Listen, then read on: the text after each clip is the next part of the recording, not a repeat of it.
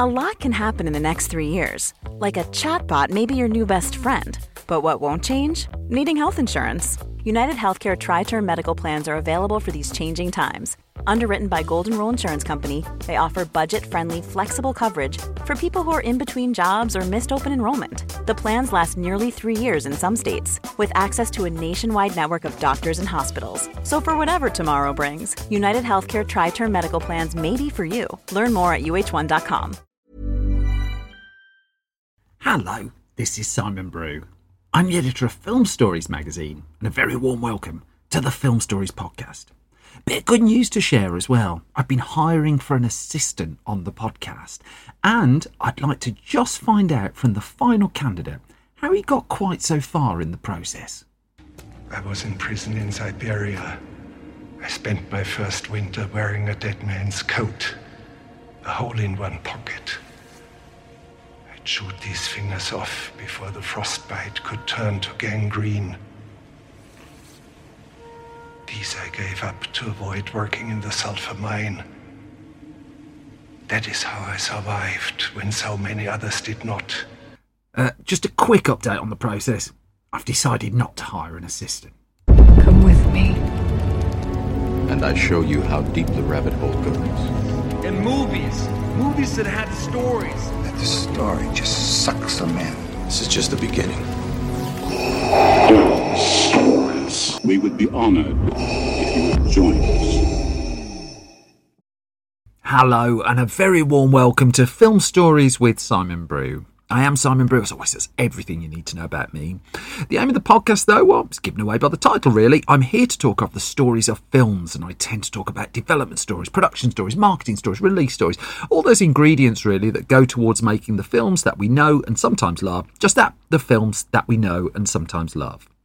The films I tend to cover on this podcast, they lean more towards the mainstream than anything else. They're films I'm interested in or invested in to some degree. I try not to do snark. I try not to punch down. This podcast is a celebration of the movies and a real appreciation that it's really hard to get a good film made. I cover 2 films in each episode of the podcast, and I'm going to get on with the first of them now. It's enough preamble, isn't it? Let me play you a clip from the trailer for the film concerned. I'll come to the story of it the other side of this.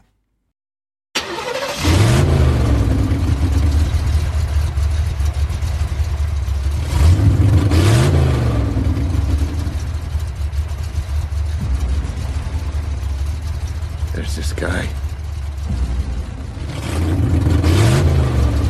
He's the kind of cop. At least he used to be.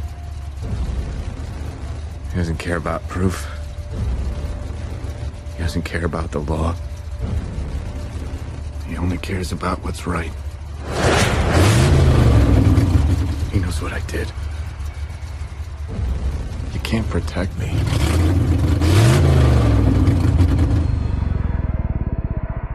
No one can. And that is a clip from the trailer for Jack Reacher, which came out in 2012, directed by Christopher McQuarrie, who also wrote the final screenplay for it, based on the book One Shot by Lee Child, and starring Tom Cruise, Rosamund Pike, Richard Jenkins, Werner Herzog, David Oyelowo, and Robert Duvall in the key members of the cast. And so, this is the story of bringing the character of Jack Reacher to the screen for the first time. It had taken a long time to get to this point. There had been false starts, and there was an awful lot of enthusiasm to see what Reacher could do in the world of cinema. But for the purposes of this story, let's go back to 1997, because that was the year that author Lee Child's first adventure for the character of Jack Reacher hit bookstores. It was in the book Killing Floor, and here was Jack Reacher, a character 6'5" tall, a real force of nature. And it didn't take long after the publication of the book for Hollywood to come sniffing just the kind of hero it was looking for, particularly in the 90s, a kind of Schwarzenegger, Stallone kind of bulky kind of leading character.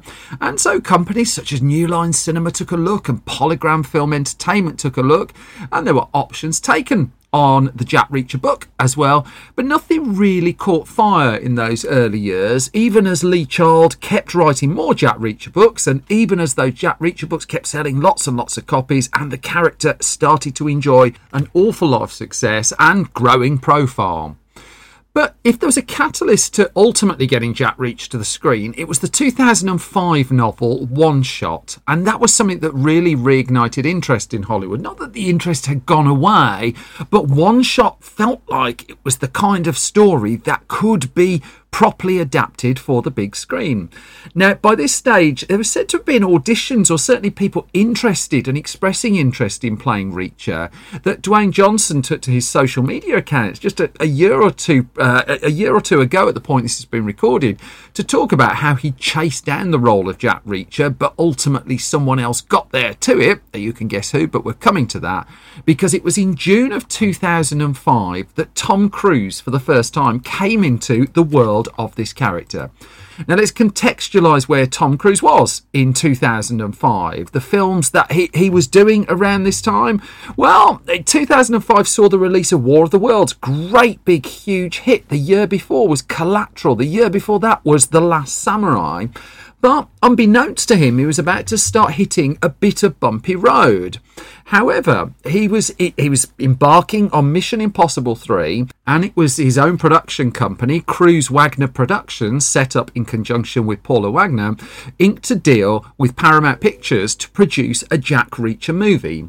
Now, in 2005, it was far from certain that Tom Cruise would take on the role of the lead character himself, but his name obviously lent it some rocket fuel, and now the Reacher project was looking like it was going to move forward.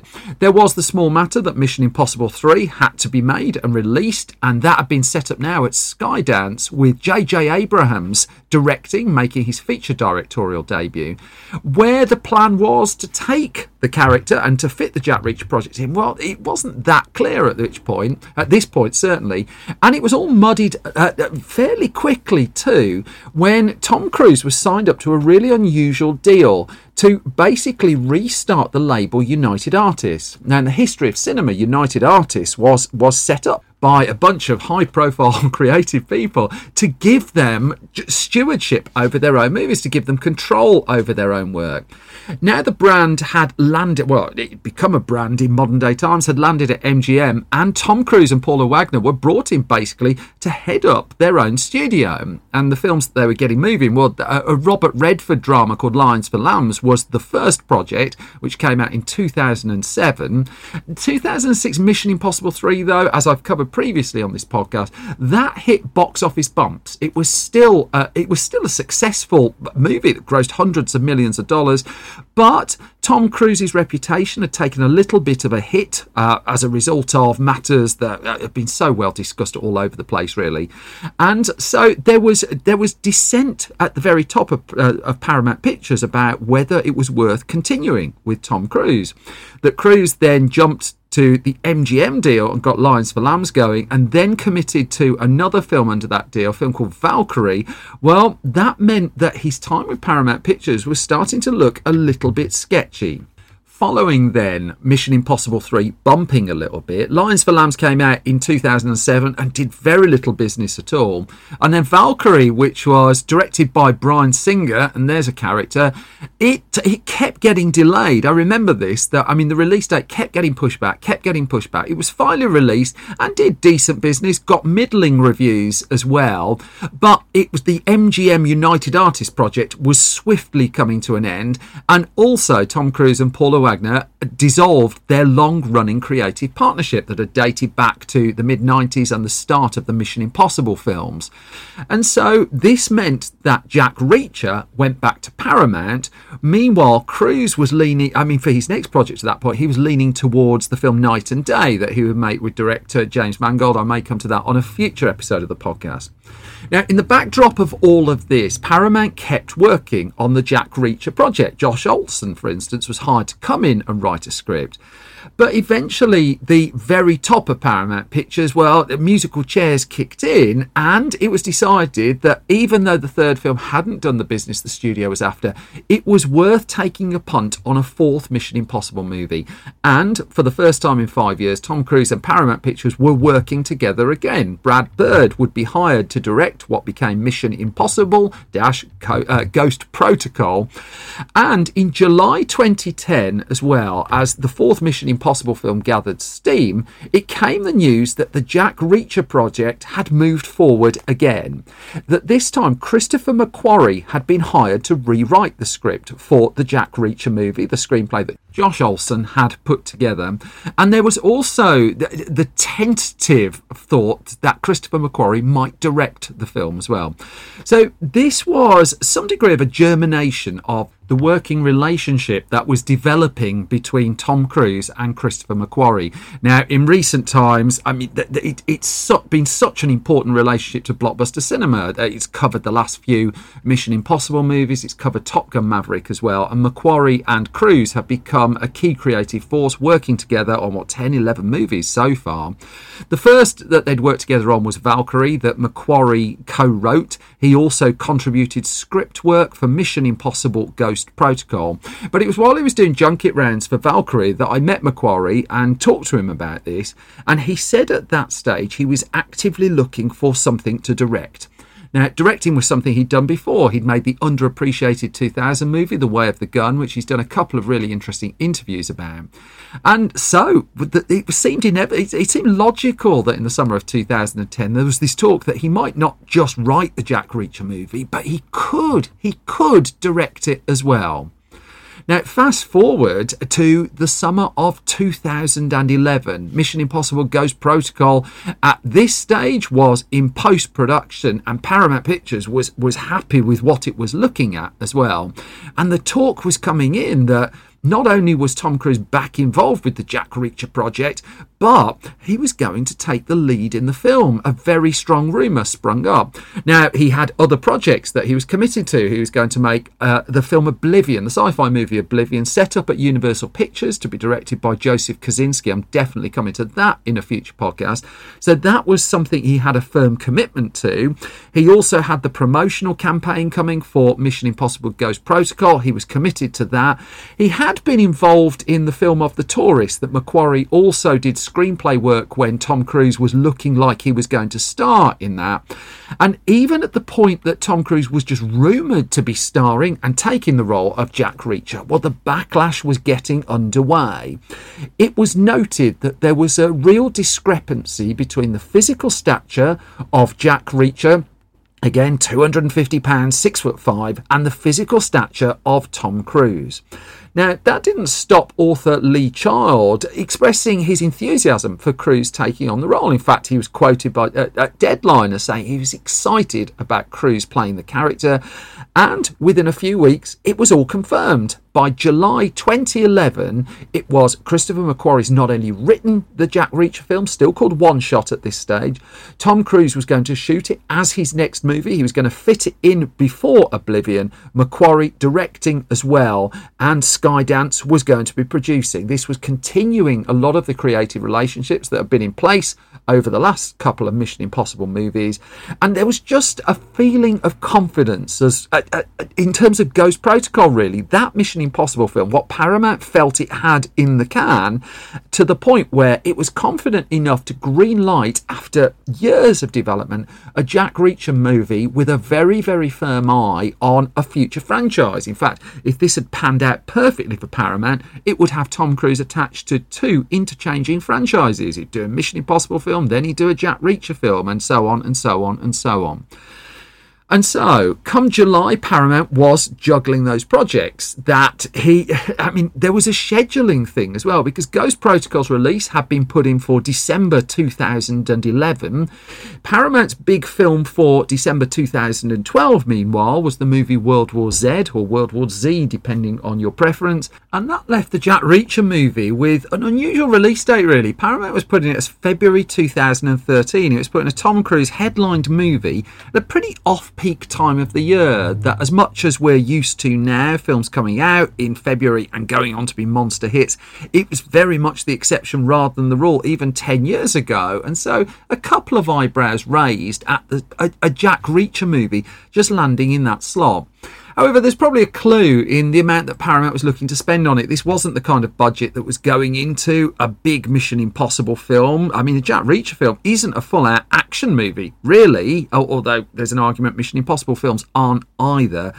Paramount had put about $60 million aside for the making of the film, which feels quite modest. It still feels quite modest, but it also meant it gave it a little bit of wiggle room that its expectations for the film, it kind of hinted weren't as high as they'd been with the ongoing Mission Impossible project. So a whole cauldron of things in there. But the crucial thing was we'd finally got a green light here. And so by August 2011, Rosamund Pike was cast in the female lead role in the movie.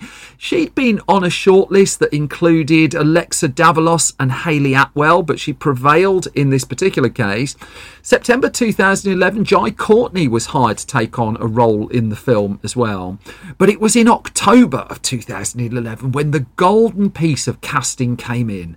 Werner Herzog, a man primarily known for his work behind the camera and his very, very distinctive voice as well. And he would bring that voice and he would bring his face to the role of the villain in the Jack Reacher movie.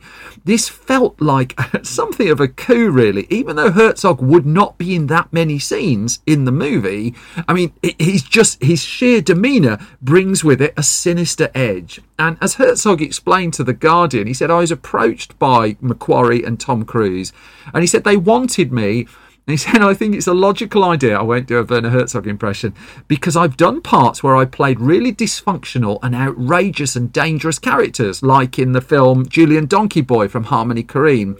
And he said, because of that and other films, they were interested in me and I liked them for their professionalism and commitment, things that I prize myself. It was just a week or so after we got the confirmation of Werner Herzog as well that filming finally got underway on Jack Reacher in October 2011. So this is 14 years after the publication of the first book, and in much of that time the film had been in development. And so it was quite a journey to get to this point. Now, there was the logistics of that Ghost Protocol press tour that Tom Cruise had to fit in and around the shooting of Jack Reacher. And it was about a 3-month physical shoot in all, set primarily in Pennsylvania in the US. And this was also Cruise as he fully entered his phase of doing more and more extreme stunt work. Now, arguably that goes all the way back to the likes of Top Gun and certainly Days of Thunder as well. But I kind of think it was Mission Impossible Ghost Protocol with him hanging off the edge of the tallest building in the world that it kind of lifted the levels of extremity somewhat. And in the case of Jack Reacher, one of the things that they were keen to put in was some fairly dramatic car chases. And as Christopher McQuarrie would explain, a lot of the time when you're filming car chases, what you're actually trying to do is hide the fact that the actor isn't in the car.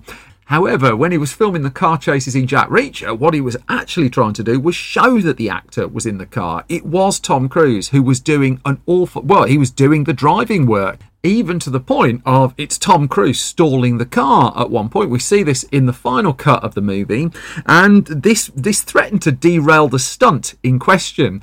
But what happened was the car stalled, Cruise just kept going in character, managed to restart the car and drive it again, and McQuarrie really liked this, left it in the film as well, just felt it just upped the ante a little bit.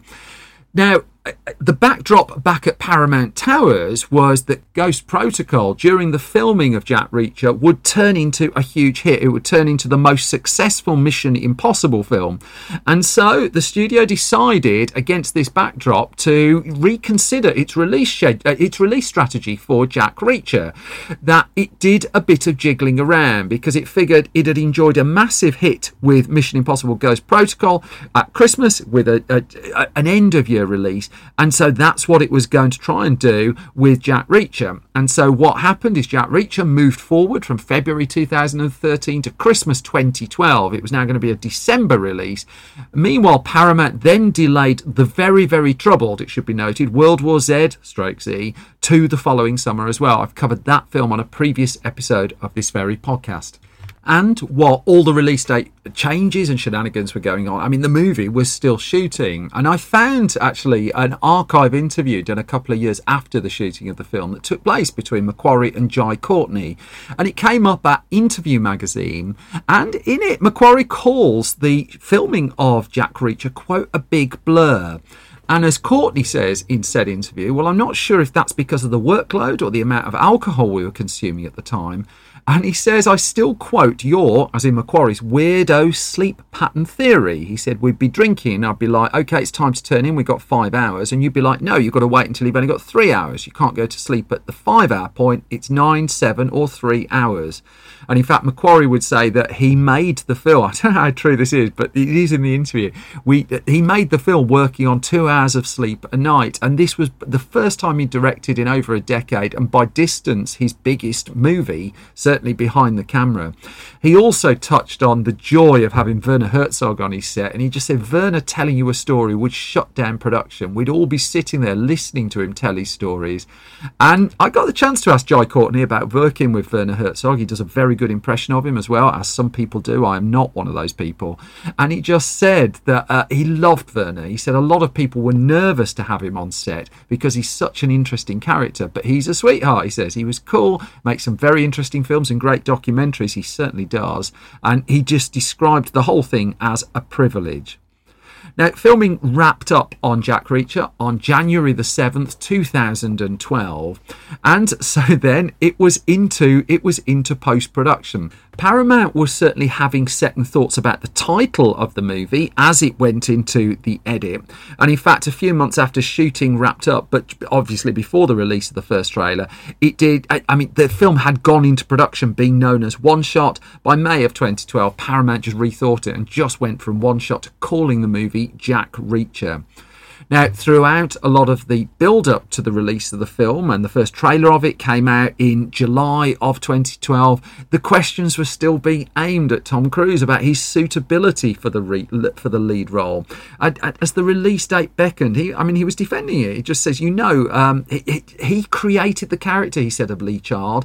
I had my own opinion that I didn't say to Lee, and then he came back and pretty much reflected what I'd felt about it.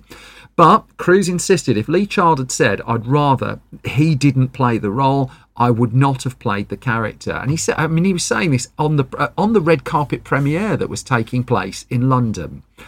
The film did hit its new release date. It was out in December 2012, and the reviews for the film, well, the reception of it was pretty good, really. Certainly Macquarie's direction came in for praise, and some of the action stuff there too, that was given lots of ticks in reviews. But you couldn't really avoid the fact that a lot of the narrative remained about that core piece of casting. As good a performance as Tom Cruise puts in the lead role in the movie, and I maintain that he does, was he really the character of Jack Reacher? And it was fans of the novels in particular who had the most trouble with it. There was no question whatsoever who people felt had stolen the show. Werner Herzog's very limited screen time mattered not a jot, because when he did come on the screen, there was no way you were forgetting that man at all. And so, off the back of generally positive reaction, well, it was ultimately up to the audience to decide. And so the film came out a pretty competitive time. The week before, The Hobbit: An Unexpected Journey had opened and held first place. Jack Reacher's opening weekend of $15.2 million was not really exciting anyone, though. This wasn't a repeat of Ghost Protocol levels of business, and there's kind of a feeling where it's just like, this has underperformed. And if it's underperformed, then Paramount's hopes of making a franchise out of Jack Reacher movies was suddenly looking a little bit shaky. There were other underperformers around at the same point. The spin-off sort of sequel to Knocked Up, the film This Is 40 from Judd Apatow, that opened the same weekend with $11 million. The Guilt Trip, starring Seth Rogen and Barbara Streisand, $5 million opening weekend. The underrated DreamWorks movie Rise of the Guardians, that was still in the chart and hanging around, but again had fallen short of DreamWorks' expectations. And the following following week after Jack Reacher's release, well, another load of big releases came along. Django Unchained from Quentin Tarantino, the film version of the musical Les Miserables. Also, a movie called Parental Guidance, starring Billy Crystal and Bette Midler, which helped itself to about $70-80 million. It's not a very well remembered film, that, but a live action family movie around Christmas time. It was working. It picked up, it got its dollars. However, in its second weekend, Jack Reacher held more of its audience than was expected. That ordinarily we expect a film's box office to drop 30, 40, 50, 60% on its second weekend. In the case of Jack Reacher, appreciating it was Christmas season, peak movie-going season in America outside of summer, it dropped only 10%, 13 million in its second weekend. The following week, 9 million in its third weekend as well. And so by the time its US run was done, Jack Reacher pocketed a tidy but not spectacular $80 million.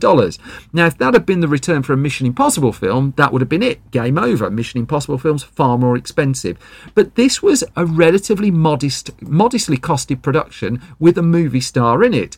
One of the further points to note on it is, outside of the US, the film found more of an audience. Again, we're not talking numbers into the stratosphere, but 138 million outside of America. All of a sudden, the Jack Reacher film had found its way to 218 million, and Paramount knew very well it's the kind of film that continues to sell, that even if there'd only been one Jack Reacher movie, well, the novels were still selling. People were still going to rent the film, buy the film, seek it out because, well, they'd just be interested in it. And also, I maintain, it remains a decent movie too. It did feed into a broader narrative that Tom Cruise's box office peak days were over. Oh, little we knew, those people who were writing those articles at that particular point. But there was enough still in the bank to convince Paramount to push ahead with a second film. That would come in 2013. It was called Jack Reacher Never Go Back. And this time Edward Zwick would step in to direct. He directed Cruise before in The Last Samurai. And again, the reviews were pretty decent. There was no Werner Herzog chewing his fingers off, sadly. But the box office just dropped down a little bit. And even films like Oblivion and Edge of Tomorrow were getting good reviews, but weren't getting the kind of box office that you would ordinarily, once upon a time, have expected. And so come 2013, become the Jack Reacher Never Go Back film, well, Tom Cruise's involvement with the character and with Lee Child's creation was at an end. That was it. That Paramount wasn't going to do a Jack Reacher 3. And in fact, Jack Reacher would find a new home eventually on television. That in early 2022, Amazon Prime released the first season of Reacher, as the series was now known, with Lee Child again involved and Alan Ritchson taking on the lead role, an actor of very different stature physically to Tom Cruise. Lee Child too, in the gap between the release of the second Jack Reacher movie and the launch of the Reacher TV show, he would reflect to Deadline on the casting really, and he did say, I really enjoyed working with Cruise. He says he's a really, really nice guy. We had lots of fun, but he said ultimately the readers are right. The size of Reacher is really, really important, and it's a big component of who he is.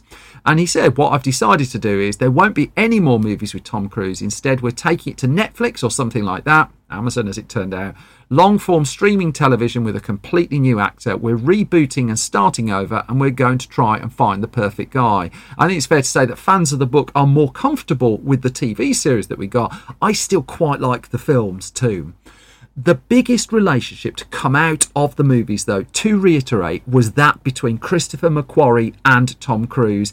And it was off the back of their work on Jack Reacher and how well they got together, and McQuarrie proving himself as a director of films of this scale, that McQuarrie would take the mantle on the fifth Mission Impossible film and sparking a huge path of success for those films. We just had the seventh Mission Impossible at the time this has been recorded. McQuarrie and Cruise are also working on the eighth as well, and it was the confirmation really of those two as a working partnership was one of the big things to come out of it. I too would argue we got a couple of decent films.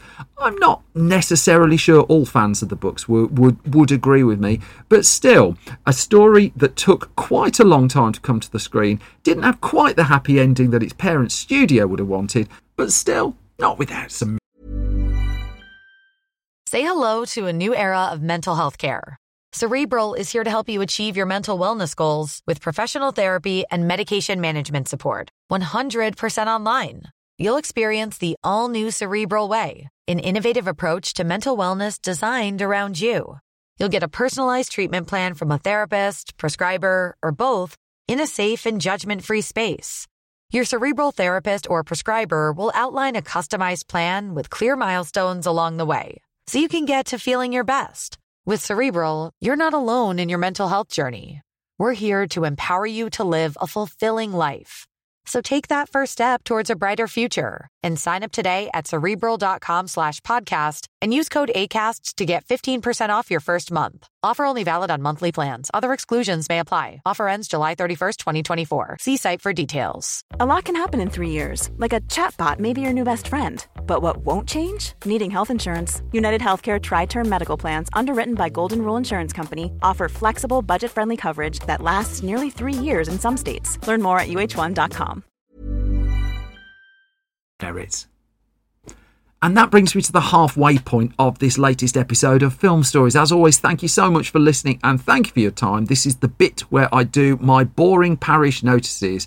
So a few things really to tell you about. First of all, I've got a live show coming up. I've not done one for quite a while I've been working on other things to do in the land of film stories. But if you are in the Birmingham area in the UK on Wednesday the 27th of September 2023 and you come along to the Midlands Arts Centre, not only will you see my Movie Geek live show, but also you'll see the two guests that I've got booked in. Now, guests, of course, subject to change, but Oscar winner Nina Hartston is coming along to tell us about working on things like Cyborg Cop and Bohemian Rhapsody and Cats. She's bringing her dad, Graham V. Hartston. He's talking about working with Stanley Kubrick, James Cameron, Richard Donner on the first Superman movie, loads of James Bond films. They've got so many nerdy stories. I'm absolutely thrilled to get them to Birmingham. You can find details of that on the Film Stories website, filmstories.co.uk, or if you search for the Midlands Arts Centre in Birmingham, there are details on there as well. If you like this podcast and don't mind supporting it, it is hugely appreciated. This podcast has only got to where it is because of word of mouth and support from people like yourself. There are 3 ways you can support it beyond listening to it. Thank you for listening to it. First of all, if you like it enough to put some money in the pot, then if you head to Patreon, patreon.com/SimonBrew, you get the podcast early, you get it ad-free, you find out all the gossip of what we're up to behind the scenes as well. That's patreon.com/SimonBrew. Costing you nothing is to leave ideally a hugely positive review at your podcast home of choice. I thank the person who took that very literally. I did chuckle. You know who you are. Likewise, if you could subscribe, that helps algorithms and things like that, and it just helps podcasts like this just bubble up. It is much, much appreciated. I am working on the new issue of Film Stories and Film Junior magazines as well. If you head to store.filmstories.co.uk, you can buy all the issues we've done so far. I'm also working on new Blu-ray releases here in the UK of No Way Out and Bull Durham, and so they're on sale imminently too. But that, in fact, that is a lot of parish notices, isn't it? I'm going to get on with talking to you about the next film I'm talking about on this episode of the podcast. I'm going to play you a clip. Come to the story of this one, a much cheaper film, The Other Side of This. Da, da, da, da, da, da, da, da. I don't know you. Who'd you write this song for? She's gone. She's dead? No, she's not dead. She's gone.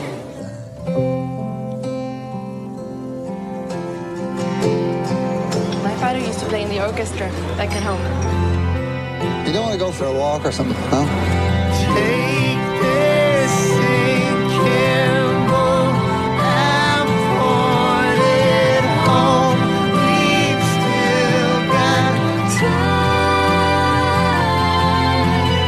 Raise your hopeful voice. You made it. Do you want to stay? I have to go now. Stay the night. And that's a clip from the trailer from 2007's Once, which is written and directed by John Carney and starring Glenn Hansard and Marketa Irglova. So just to set the scene with this particular film, let's go back to 1991's The Commitments, directed by Alan Parker. Again, it's a film I've covered before on this podcast. One of the interesting things about The Commitments was it brought a lot of new talent to the screen, a bunch of relatively unknown actors in the ensemble, some of whom who hadn't acted before. And in the midst of them, with a woolly hat and red hair, was Glenn Hansard. Now, Hansard wasn't the member of the cast who got all the headlines at the time. That would have been Andrew Strong, who played the lead singer of the band. But he would go on to co-star in another musical hit. So Hansard already knew a man called John Carney. Let's bring him into the story. Now, Carney, in more recent times, has done films such as the brilliant Sing Street, but in the 1990s, John Carney was the bassist in a band called Frames, and it's there that he first encountered Glenn Hansard, and the pair of them got chatting. Now, Carney was building a television career as well, with the hugely successful Bachelor's Walk series in Ireland. He wrote and directed that. He was moving towards films as the decade turned as well. And he got his first films off the ground. We moved the story then to 2004. And Carney was sat in a cafe and feeling a little bit lonely. He was missing his girlfriend. And while in the cafe, nursing what I hope was a delicious cup of coffee, he wrote an outline for a film in a matter of what he said was about 5 minutes. And that outline would remain the heart of the film that would become a little bit of a sensation 3 years later on. It never changed, Carney told The Guardian. He said, I was sitting there thinking, where has the Dublin I knew gone? He argued the city had shed a lot of its greatness. It lost its soul. And he said, I was seeing all these new immigrants in Dublin and identifying with them. And he said, I decided I wanted one character who was a Dubliner and one who was not. Now, Hansard and Carney had kept in touch. In fact, Hansard had suggested that they work together on something. Maybe Carney could use some of Glenn Hansard's songs in one of his films. That was one idea that was just mooched around. Maybe they could do some kind of music video, just something in there. And it was when Carney had this idea of a busker and an immigrant coming together that the path to their ultimate collaboration would start to be laid. Now, the film that Carney was putting together, though, wasn't originally designed with Glenn Hansard in mind. Instead, it was Carney seeking to re-collaborate with Cillian Murphy, who'd worked with him on the 2001 movie On the Edge. And the lead role of this particular picture that Carney was fashioning was being done at this stage with Cillian Murphy in mind. He knew already from working with him that Cillian Murphy, he knew he could act. We're seeing that particularly at the time. This is recorded. Oppenheimer has been out for a month or two. But he also knew he was a decent singer. And what Carney realised was, he thought he could get an actor and train them to sing a little bit better. Movies have done this an awful lot. And Carney was not shy of enthusiasm for good movie musicals. But eventually, over time, he decided to come at it the other way round, to get a singer and nudge them towards acting. So, with Cillian Murphy still attached, it was Markita Eglova who was brought into the film. She was 17 at the time she was cast, and she was a musician. She was living in her native Czech Republic, and at the point this was getting ready to shoot, she actually had to get permission to get time off school to come and get involved. So she was due to star, Cillian Murphy was starring, and Glenn Hansard was beginning working on the songs. But for whatever reason, Murphy drifted away from the project, and I've seen a couple of possible reasons for this. Number one is the aforementioned reason that there was a change of heart about how to approach it. Bring in a singer, teach them the basics of acting that they need to do.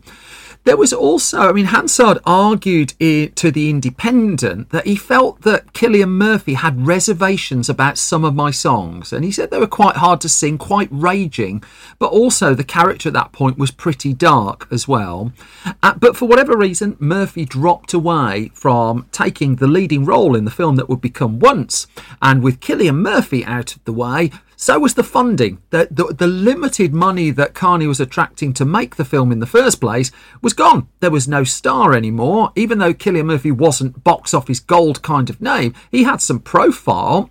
With him attached, people were willing to at least contemplate opening their wallets. Not anymore. And it took the casting of a new lead actor before they were able to scramble together just the few coins, really, that they used to make the film. So that's where Glenn Hansard came in, and it was Carney who pushed him towards taking the lead role in the film opposite Markéta Irglová. And talking to Chud.com, actually, there's a really big long interview with John Carney there, and they talk there. I mean, Hansard's fairly open about the fact that he told John Carney that if he was rubbish, he had to sack him on the first day. And Hansard explained, he said, I'm a reasonably confident person behind a guitar, but in front of a camera is a whole other ball game. And he explained, I needed Carney to tell me the truth. Are we rubbish? Are we going to pull it off? Is it going to work? Because if it isn't, let's just pack it in. Now, in terms of bringing the story together, we jumped a little bit forward there because they're still fashioning the script in the tale that I'm spinning here. So Carney had long been a fan of classic film musicals, and what he wanted was songs that organically fitted the film. So he knew for that to happen, he needed the songs in place before the script was really written, or as part and parcel of the script writing process. This wasn't a case of the songs coming along later and you bash them somehow into the completed screenplay. They had to be part of the building blocks of the film. And so John Carney would tell Glenn Hansard just what kind of songs he needed. And as Hansard said, Carney would go up to him and say, I need a song called Once, or I need a song for when Mara walks down the street and it's the only part of the film where we'll suspend reality, and I'm going to hire a crane. It's going to cost $5,000, so we better get it. That's a rude word. We better get it right. Let's just say that. The ingredients here, crucially though, were falling into place. That Irglová and Hansard were working on the songs together as well, and Carney was putting the script together. And as Glenn Hansard would tell Reverse Shot, he just said that the songs were written by me and Ma. He said some before filming, some during, some afterwards. And he explained the process. He said, John showed us the script and we all talked about it for a few weeks. And Carney, he said, had a very particular aesthetic. And he said the fact he chose us to be in the film made it easier for us to write the songs that we wanted. That he would say, I want that certain kind of song. They could write that certain kind of song. And they knew that they were working towards what the director was looking for. Filming began and ended pretty much on Once in January of 2006. They had just 17 days to film it. They shot the film in Dublin and they had around £70,000 to do the complete film. And so out of necessity, John Carney was shooting on digital. Now, this was in 2011 when that wasn't as commonplace as it is now. Digital technology was clearly evolving at great speed, but a lot of films were still being shot on 35mm film. Carney, in his budget, he just didn't have it. He didn't have the money to pay for the stock and the developing of the stock, and also the limited magazine size of 35mm. A 35mm film would have restricted what he was able to shoot, and he just said it was for economic and practical reasons that he leant towards digital. The funds that they'd actually got, they come primarily from the Irish Film Board, and he just said it was just enough to keep us going for a very short time. And right throughout the making of Once, they were on very, very limited resources, that they'd have a wish list of things that they wanted to do, but they might have to turn up to the day of filming and just have to come up with a different plan and be very nimble about the film they were looking to make. This didn't mean it didn't give Carney a lot of footage to work with in the editing room. In fact, shooting on digital unlocked that opportunity for him, but it did mean that it was a kind of fast on their feet kind of film. I mean, a lot of the dialogue, they're fairly open about this, was improvised, and that suited the fact that the two leads in the movie were non-actors really, and one of whom's primary language wasn't really English. She does a remarkable job, but it just allowed them to settle into the characters and not worry about learning pages of lines, and just try and be as truthful to themselves as they can. And as Glenn Hansard explained the experience of those 17 days, and he said there was a lot of self-deprecation from John Carney on the set in the way that he went about directing them. He said he would say a line he was written was not very good, and he'd ask us to get the idea across of what he was trying to say instead, but in a believable way. And he argued it needed to be loose, though, because neither of us had acted before, and it would have made me very stiff if I'd had to learn a complete script verbatim. Hansard said again, I've no problem behind a guitar, but whenever there was dialogue, I was a wreck. Now, just to add to the pressure of putting Once together, the shoot was on the streets of Dublin, but they'd not necessarily gone to the full extent of getting all the permissions they needed to make a film on the streets of the city. They didn't have a massive crew, they didn't have huge lighting rigs or anything even vaguely like that. What they had was really a tiny crew for a film of the scale of what it became. They were working with a couple of Sony HD cameras, they were working with family and friends helping out as well. They didn't have really the time to rehearse. These were luxuries ill afforded to them. What they did do while they were together is they watched lots of films so that they could get the kind of tone and the tempo. And also, I think the impression I get is they just fancied watching a lot of films. And so duly they did, including some classic musicals. And the idea as they were making the film was, well, this hopefully we can get this into just a run in a small cinema in Dublin, something like that, and then put the film out on DVD and just see if it finds an audience there.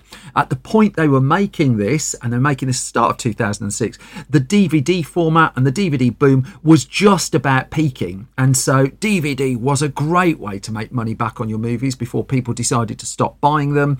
And so there was a commercial route to this making at least a profit.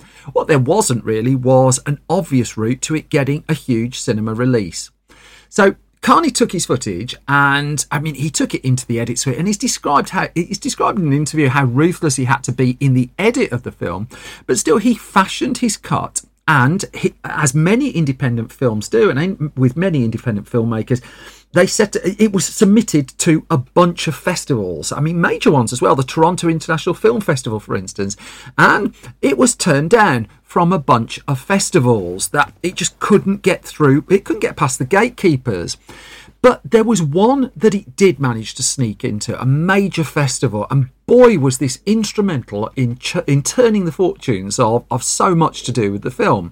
That was the Sundance Film Festival, where Once was picked up for its 2007 festival. That was taking place at the start of the year, so this is about a year after they finished filming, and the film went down a storm. It took home the World Cinema Audience Award at Sundance, and John Carney's been back several times since with his films.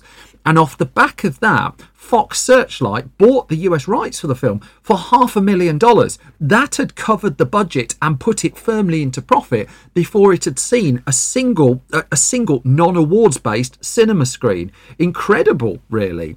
The response to the film once it screened at Sundance as well, it was extraordinary. It was getting absolutely rave reviews from the critics who saw it when it first came out. It had already been previewed, it's worth noting. A different cut of the film had made it to the Galway Film Festival in July of 2006. But the final version as we know it now was the one that went to Sundance. And at the point it did so, it had a cinema release planned for March of 2007, a couple of months afterwards. But the critics, it was just so acclaimed, and rightly so. I really, really loved the film enormously. But off the back of that, there was confidence really from Fox Searchlight to give the film a broader release than had originally been planned. And this was now not just going into Irish cinemas, it was going into UK cinemas, it was going into American cinemas. And oftentimes when a film is bought at Sundance, it takes ages for it to get a broader release anywhere else. So I come back to the film Coda, which played in January of the year of its release at Sundance. It then wasn't seen again until the autumn of that year and didn't really get a massive push until the end of it. And so it was a long journey in that case. Oftentimes it can take a good year or two. In the case of Once, the release in the UK was in March 2007. This was 2 months after the Sundance debut. And again, all contextual given the budget of the movie, it turned into a little bit of a hit. Now, in the US, it would turn up on May the 18th to the 20th of 2007, the same weekend that Shrek the Third opened the week of 3 weeks after Spider-Man 3 had opened as well. And so what Fox Searchlight inevitably did is they just put it on 1 or 2 screens. I think it was 2 screens they put it on. And its per screen average was $30,000. The only film to come close to that was the new Shrek release. And off the back of the word of mouth from Sundance, Once had built up a degree of enthusiasm. And this was going to be a minor hit and a very profitable one as well. So by its second week, it's cracked the top 20 in the US, and it's only playing on 20 screens at that point. By the time it completes its US run, Once had grossed, I think it's about 9 million in the US in all, and then it more than doubled it overseas. Its worldwide takings, $20.9 million, and a calling card for John Carney, a calling card for its 2 leads as well, and ordinarily, that would be it, really. However, then more things happened to the film. First of all, it came time for the following year's awards, and at the 80th Academy Awards, which took place in February 2008. Amongst the nominees for Best Original Song were songs from the film Enchanted. 3 songs from Enchanted, and Alan Menken, who's won umpteen Oscars for his songwriting, he got his nominations in there. August Rush, there was a song nominated from that, but it was Marketa Ilova and Glenn Hansard who took home the Oscar for Best Original Song.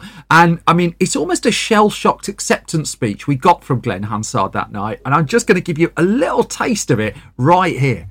This is amazing. What are we doing here? This is mad. We made this film 2 years ago. We shot it on 2 handy cams. It took us 3 weeks to make. We made it for $100,000. We never thought we'd ever come into a room like this and be in front of you people. It's been an amazing thing, and thanks for taking this film seriously, all of you. It means a lot to us. Thanks to the Academy. Thanks to all the people who've helped us. They know who they are. We don't need to say them. This is amazing. Make art. Make art. Yeah, thanks. And ordinarily, again, that would be it. However, there was an epilogue to this story when, the decision was made to turn it into a musical. And that was the work of Enda Walsh, who adapted it. The production was directed by John Tiffany. And first of all, it opened at the New York Theatre Workshop in December 2011, before moving to Broadway in 2012 and eventually the West End too. And by the summer of 2012, it didn't just have an Oscar. Once was also the recipient of 8 Tony Awards in the US, including Best Musical, Best Direction of a Musical, Best Book of a Musical, Best Actor in a Musical. And it was this tiny little film, this tiny film, was being adorned with accolades. I mean, the soundtrack was selling copies as well. There were fans of Once that were... Steven Spielberg talked about how it was a film that reinvigorated him. John Travolta was a fan. Bob Dylan was said to be a fan as well.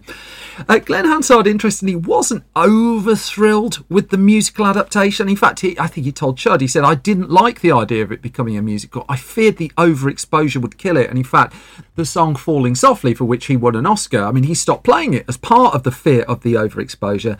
But he did also say, I suppose it helps me stand up and be in the world. And if I'm remembered for that one song, well, there are worse fates.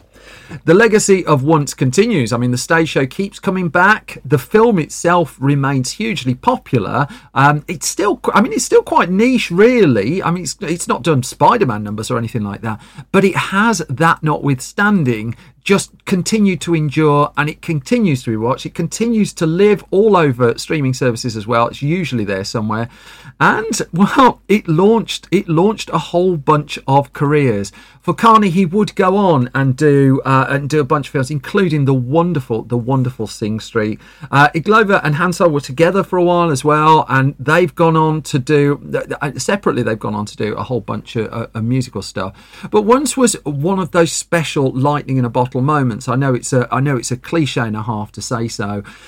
Just the whole confluence of circumstances that brought the film together. The fact that they had virtually nothing to make it with and use their wits, their ingenuity, their sheer talent. It is a delight of a film. If you've not had the pleasure, I really recommend seeking it out. Treat yourself. Do it as a double wheel with Sing Street. What a night that would be. And that brings me to the end of this latest episode of Film Stories, recorded in sweltering conditions here in the UK. As always, thank you so much for your time and thank you for listening. If I have not entirely bored you, you can find more from me on whatever Twitter's called this week, at Simon Brew. I'm on Blue Sky there as well, if anyone's there, but I'm still kind of exploring that. Film Stories is on Twitter-ish, whatever it is, at Film Stories, or on Facebook at facebook.com/filmstoriesonline, youtube.com/filmstories. Our website is filmstories.co.uk. That is updated every weekday with movie news and mayhem and reviews and features and all sorts of things there. And our shop is store.filmstories.co.uk, where you can buy our print magazines. We have lots of print magazines where you can buy our Blu-rays, and you can just continue to support us there if you are so inclined to do so. It is much, much appreciated. Finally, the Patreon again is patreon.com/Simon Brew. But I am absolutely sweltering. Rarely has an episode of this podcast been brought to you by so much sweat. And with that image firmly in your mind, I'm going to go off and watch a whole bunch more films and start working on the next episode. Till the next time, look after yourselves. As always, the main thing is you all take care. Take care. Stay cool. Bye-bye.